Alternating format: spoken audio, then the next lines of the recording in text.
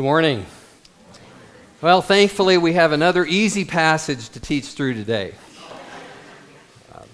Actually, it is fairly easy. In some ways, it's our culture is primarily what makes it extremely tough passage. It might be good to start this morning with how Paul introduces himself at the beginning of this letter. Paul, an apostle of Christ Jesus by the command of God, our Savior, and of Christ Jesus, our hope. God commanded Paul's apostleship. So we are coming up against authority in what Paul has written here as in everywhere in the Scripture.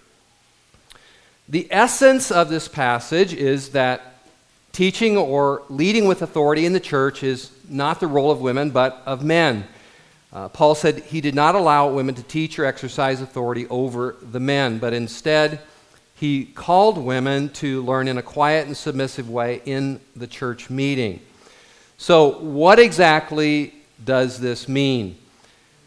Why does Paul say this? And how do we obey this today? And that's what we're going to look at this morning. This is not a popular teaching today. And sadly, one reason for this is that some men throughout history, and of course currently, have used this teaching and Paul's teaching on husbands and wives to justify an ungodly pride, an ungodly domineering spirit, and even abuse of women. But while we condemn wholeheartedly that distortion of Scripture, we cannot cancel out the very thing that Paul clearly does teach. And I think it's important to approach this as well as everything in the Bible with this basic understanding. There is nothing God has commanded that is not good and right. God's commands make for a blessed and a happy life. Psalm 128:1 says, "How blessed or how happy are all those who fear the Lord, who walk in obedience to Him. You will eat the fruit of the labor of your hands, and you will be blessed, and it will be well with you." So we gladly love and accept whatever God commands us. We first, of course, need to clearly understand it, rightly understand it, and then we gladly love, accept, and submit to whatever God says because it's good and it will go well with us as we walk in His truth. Not to get too far ahead of myself, but I think it is a thing of beauty to watch husbands and wives walk together. Husbands showing love and honor to their wives and humbly sacrificing for their wives, and wives respecting their husbands and submitting to Him as head of the home, as is fitting in the Lord, as Paul puts it. And I think it is a thing of great beauty to watch men and women in the church praying together, loving each other, honoring each other, being built up and benefiting from each other's spiritual gifts and all of our interaction with each other, yet while accepting God's plan that men would be the ones who teach the Scripture and exercise authority in the church. Of course, this does not mean that women are inferior to men. Women are not inferior to men. They are not less intelligent. They are not less capable. They are not of less value to God. Jesus cared for women. Jesus talked with women one-on-one. He befriended women. He healed women. And most important of all, He died for women. It was a woman who shared such outstanding love for Jesus that Jesus said, wherever the gospel is preached in the entire world, what this woman has done for me will also be told in memory of her. Women were the first witnesses of the resurrection of Jesus, and I could go on and on and on. Women were also active in the New Testament church.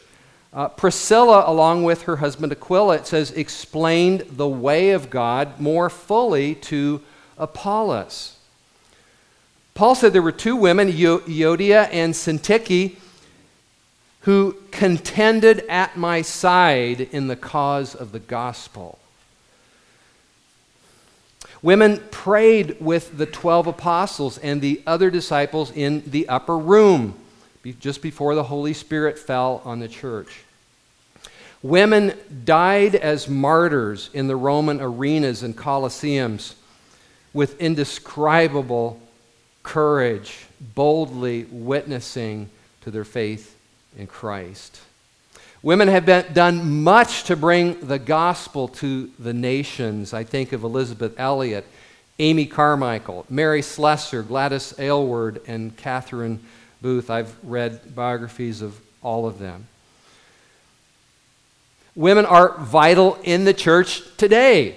Women have been given spiritual gifts to build up the body of Christ, and we are all called upon to exercise and use those gifts for the benefit, for the good of the body. So it is a great distortion of Scripture to only or mainly emphasize the limitation here for women. But nevertheless, there is a limitation taught by Paul. Now, for almost 2,000 years, this passage would have been taught in most churches without any thought that it was inflammatory or controversial. I'm not saying it was always taught with the proper balance or spirit. I'm not saying women have always been treated well in the church or in the home. I don't think that's the case. I'm not saying that there's never been any resistance, but what I am saying is that from the early church until about 50 years ago, no pastor would have felt much fear about teaching 1 Timothy chapter 2. And I'll admit that when I saw that this was my passage that was before me for this week, I had a little bit of, I'm not sure if anxiety is quite the right word, but I felt a little extra weightiness about it, just because I know the controversy, the opposition, actually the fact that this teaching is literally hated and despised. So. But that sort of thing wouldn't have necessarily been how pastors would have felt teaching this up until about 50 years ago, as I said. The Episcopal Church, which could justifiably be considered the most liberal denomination, or the denomination that is moved away from the authority of Scripture the farthest and the most rapidly,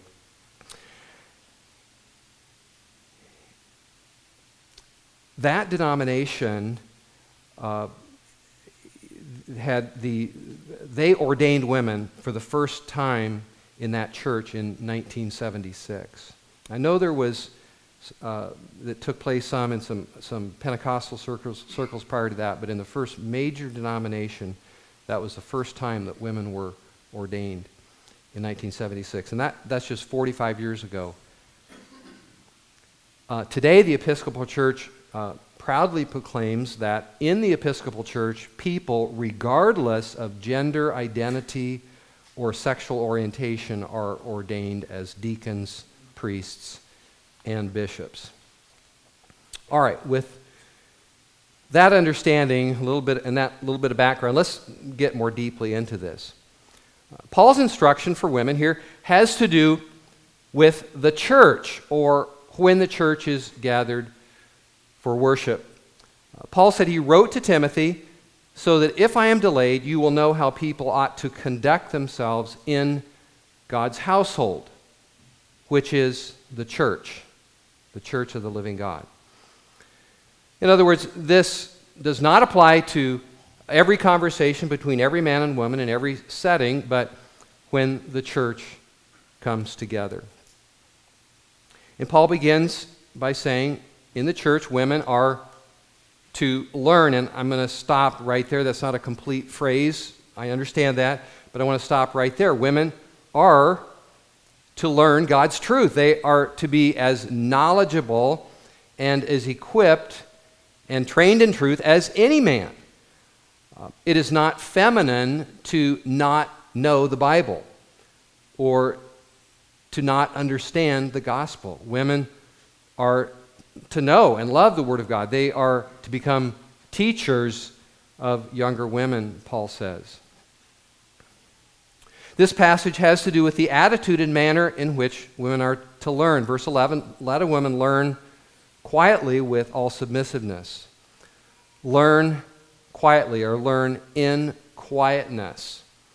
Interestingly, if you've been here at church for a few weeks, this is the same word that Paul used earlier in the chapter when he said to lead a peaceful and quiet life. It's the same word he used when he exhorted the Thessalonians to make it your ambition to lead a quiet life. Commentator David Guzik said, learning in quietness has the idea of women receiving the teaching of the men God has chosen to lead the church with submission instead of contention. Some misunderstanding, I think, has come from the King James Version. I'm not knocking the King James Version at all here, but which uses the word silence rather than quietness. And if you look through pretty much all the major solid translations, they all say quietness rather than the King James Version, which says silence. But living quietly, which is what this word means, is living quietly is not the same as living in complete silence. Paul does not mean that women are never to utter a word when we gather for worship. They clearly are to sing and pray. And in 1 Corinthians 14, I believe Paul makes it clear that women are to pray and prophesy in church. He even gives guidelines for how that's to happen. But he means for women to have a quiet manner or spirit in the church gathering. He said women are to learn with submissiveness. Submission means to respect those as God has put in authority. In general, submission is a godly quality for all believers. I think sometimes men and women forget that. An attitude of submission is a godly quality for all believers. In Ephesians 5:23, I believe it is, Paul said, be subject to one another in the fear of Christ. And Peter, exhorting all believers, said, submit yourselves for the Lord's sake to every human authority, whether to the emperor as to the supreme authority or to governors. And of course, wives are directly instructed or specifically instructed to be submissive toward their husbands in several scriptures that I could point to. And women in the church here are instructed to be submissive as they are taught in the church. It doesn't mean that women are to have no opinion or they're to not exercise discernment or that they have nothing contribute. It does mean to show a humble and teachable spirit while learning. Paul said, I do not permit them to teach or exercise authority. Since teaching and exercising authority in the church are things church elders are specifically to do, at least part of what Paul is saying is that women are not to teach and assume authority over the church or over men in the church, which is or as in the role of an elder. So this would prohibit women from being elders of the church or to get up and teach in an authoritative way as an elder would do. David Guzik said, whatever speaking or teaching is done by a woman must be done in submission to the men God has appointed to lead the church. This doesn't mean that women can't teach or are never given the spiritual gift of teaching. I don't think that's true at all. Paul specifically instructs women to become teachers of the younger women. And some women are tremendously gifted Bible teachers. It doesn't mean that men can't learn from women. My wife shares verses and quotes that I learn from her all the time. And I mean, usually when we're sitting down talking, we're usually sitting down talking about the Bible stuff that she's reading, learning, challenged by. And I am often greatly built up and encouraged by that. And I'm often greatly built up by the truths and insights shared by women in our life group, in our prayer times, and just in conversation with other women. This doesn't mean that women cannot preach in the sense of sharing the gospel. Women can do that with virtually everyone they meet. Charles Spurgeon once gave a sermon titled All at It, on Acts 8, 4 through 5, which he said that having been scattered, Christian men and women went everywhere preaching the word, and the essence or part of that sermon was to call men and women that we are all at it. We are all at the mission of proclaiming and preaching the gospel. Women prayed and prophesied in the New Testament church. I believe this is clear from 1 Corinthians 11, 12, 13, 14. And women can share a testimony, saying or encourage the saints through a spoken word. But God has given the responsibility of governing the church and teaching Scripture or doctrine in the church to men and specifically to the elders. 1 Timothy 5:17 says, "Let the elders who rule well or govern well be considered worthy of double honor, especially those who labor in preaching and teaching." And there's quite a few references that I could point to, actually, that the elders are to be gifted at teaching. They have the responsibility to be faithful at teaching. Paul says they are over you in the Lord, and they admonish or exhort you. We're told to obey your leaders and submit to them, so forth. So, authority in the church is never to be a harsh or domineering authority. Peter makes that clear. He says, the elders, you're not to lord it over the flock. This is not any kind of heavy-handed authority. Mainly you do it through example. But there is authority in the church. It is an authority. There is a governing. There is a ruling, as Paul calls it. And Paul simply said that place is to be filled by men and not by women. Well, what is the reason for this instruction for women? Verse 13 says, "For," or because, Adam was formed first, then Eve. It goes all the way back to the beginning. It goes back before sin entered the world. It goes before sin warped all of us, before sin bent the relationship between men and women. It goes all the way back to relationship between Adam and Eve when marriage, at least for a short time, was perfect, and the relationship between men and women were perfect.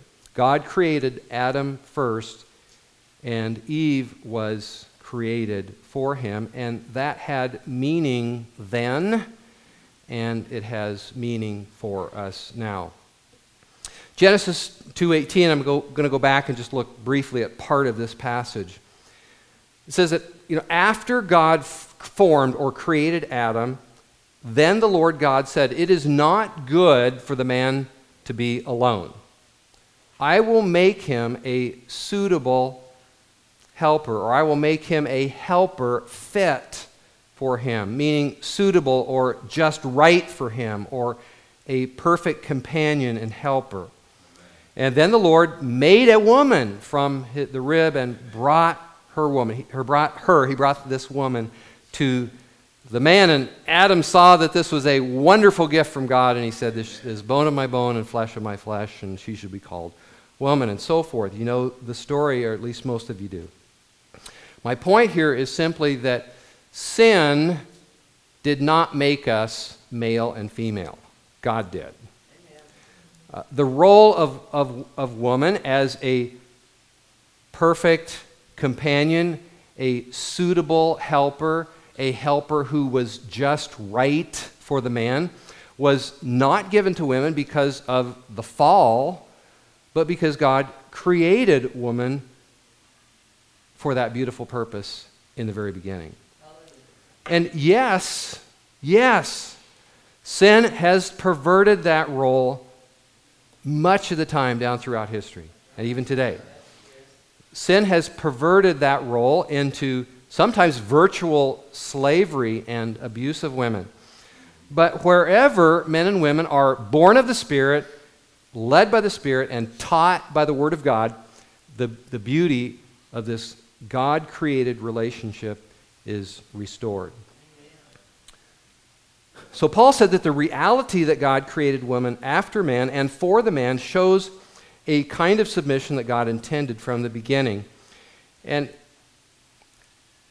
while Paul's argument here is made very briefly, almost cryptically, he used the same reason in 1 Corinthians 11, which I'm going to read some verses from that chapter for you. But Paul said, "But I want you to understand that the head of every man is Christ, the head of a wife is her husband, and the head of Christ is God.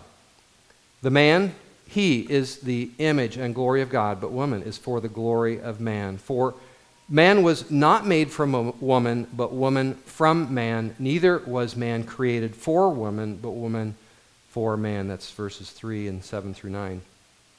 Yet Paul added, almost to kind of balance this out or to protect this from being abused by men, in verse 11 and 12, he said, "Nevertheless, in the Lord, woman is not independent of man, nor man of woman.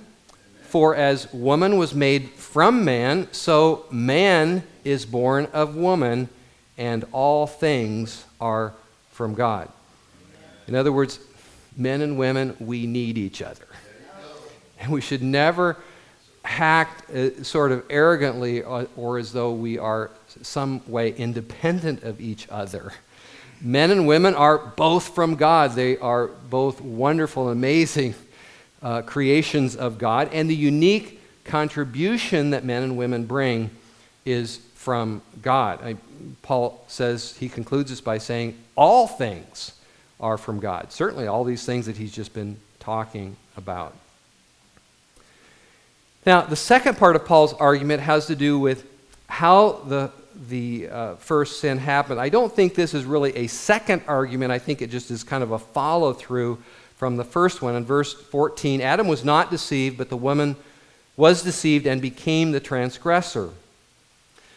Now, this strikes me as interesting, or actually kind of surprising, because we all know Adam did sin. In fact, in most of the Bible, that's all we hear about. Adam was the one who sinned. Romans 5 lays all the future sin and death and condemnation that is in the world, it lays it at the feet of Adam, because Adam sinned. Through his sin entered the world. So what is Paul up to here? Here in this chapter, the point is that Eve was deceived into sinning against God first and by herself, apart from Adam, and without Adam being deceived. And again, this is fairly cryptic, so I want to be very careful here, but Paul, he specifically pointed out that Adam was not deceived or had not sinned against God at this point. At this point, Adam was still in an unfallen state. But Eve went out, and she was deceived on her own. She went out from her place of being Adam's helper, companion, and she was created for Adam not to go out to make a unilateral decision about the things that God had spoken.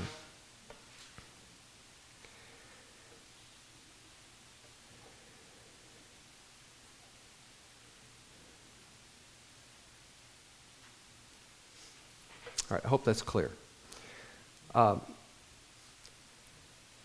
Paul's basically pointing out that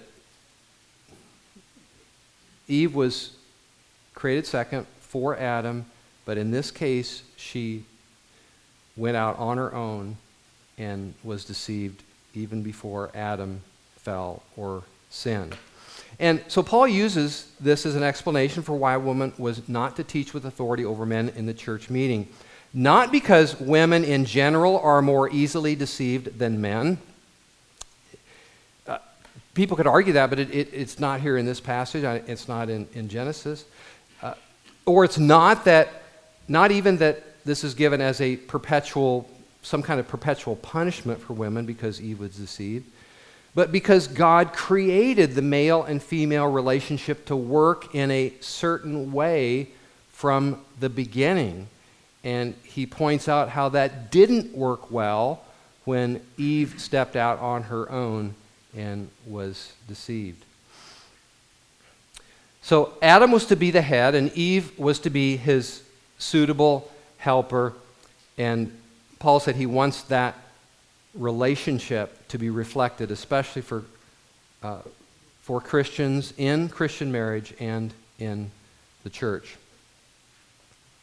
Some say that this instruction for women was only temporary, and all the difference in roles in the home and in the church were to be phased out by the teaching that male and female are all one in Christ. And that's taken from Galatians 3:28, where Paul says there's no longer slave nor free, Greek or Jew, male or female. We're all one in Christ. But there is nothing in the Scripture that would tell us that all these other teachings about the unique contributions of male and female were to be phased out. And the unique roles for men and women are really taught throughout the New Testament in multiple places, not just in this passage, by both Peter and Paul. And I think it's clear that we can all be one in Christ Jesus and yet be different and do different things. It's just a reality of life. All you have to do is open your eyes a little bit to see that. Some say Paul was referring to women who were false teachers at Ephesus, and therefore this has no application to the church today. But Paul could easily have said that he meant this only for women who are false teachers. And if his concern was false teaching, why would he want only the women who were false teachers not to teach or exercise authority in the church? I'm pretty sure there were more men who were false teachers than women. And finally, the reason that he gives for his instruction to women is not because they are teaching something false, but rather because of how God made man and woman in the beginning. Then Paul goes on to say, yet women will be saved through childbearing if they continue in faith and love and holiness with self-control. The New Living Translation has a note here. It says, or will be saved by accepting their role as mothers. Paul is not saying women become Christians by having children. He's not saying women are justified before God by bearing a child. What he's saying, I believe, is that but women will experience safety and well-being, especially deliverance from the snares of Satan as you bear and raise children and continue on in faith, love, and holiness. And I could spend a lot of time going into some different scriptures to justify why I believe that's what Paul is meaning, but I think that's clearly from this verse and from other teaching throughout 1st and 2nd Timothy what Paul means. Remember J.I. Packer's definition. Salvation means to be delivered from jeopardy so that you are now safe. That's what biblical salvation means, and it has lots of different applications. Obviously, it applies to our eternal salvation, being safe in the wrath of God, but it applies in many different ways throughout the Bible. Salvation means to be delivered from jeopardy so that you are now safe. And Paul is saying, women, you will be kept safe spiritually, by focusing on your high calling as mothers, by being moms and walking in the fruit of the Holy Spirit in faith and love and holiness and godliness, all of that. And of course, Paul is speaking generally here. Not all women have children, and some women are even called by God to be single. But in general, he's saying women will find safety and well-being and wholeness and protection from the devil in this kind of life. So Paul is exalting motherhood and godly character for women. He's lifting up motherhood as this saving quality. He's setting this before women as a good thing. Being a mother in this fallen world is about the most amazing, most awesome, most glorious thing there is, and that privilege belongs to women. Amen? Meghan McCain, who is not a believer in any sense that I understand, said this, though, which I thought was so powerful. After she recently gave birth to a little girl, she said, "Motherhood is euphoria. All the cliches have come true and exceeded well beyond my wildest expectations. It is hands down the best thing I have ever done in my entire life. And I am completely in awe of our daughter." That's a great understanding and appreciation of motherhood. So Paul is exalting motherhood. He is also exalting godly character for women. All men and women can pursue faith and love and holiness.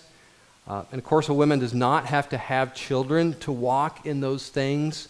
But he is appealing to women, or saying that women find salvation through bearing children and walking in godly character. And he's lifting those things up before women as the things that they are to pursue. Just a couple of other brief closing comments that I think might be important to be said. First of all, I love seeing women who do not have children being moms to other people's children in the church. I think that's a beautiful thing, and I think it pleases God. And I would also add that exalting motherhood is not to say that women can only raise children. You read Proverbs 31, and the woman, she buys and sells, she does business. She's very capable and active, and you see a thoroughly capable woman. But generally, Paul is saying that God has ordained the role of bearing and raising children for women, and it is a part of their salvation and spiritual safety. And so that's what we want to do here at Real Life Church. We want to exalt women and this place of motherhood and women walking in faith and love and holiness. We want to honor and praise that. So, I trust you'll find these words life-giving.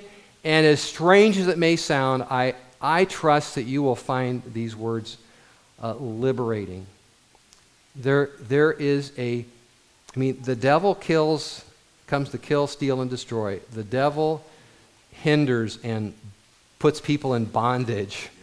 And God's word sets us free, and I think his word, properly understood, really leads us into a life-giving, liberating way of living for both men and women. Amen. Let's pray.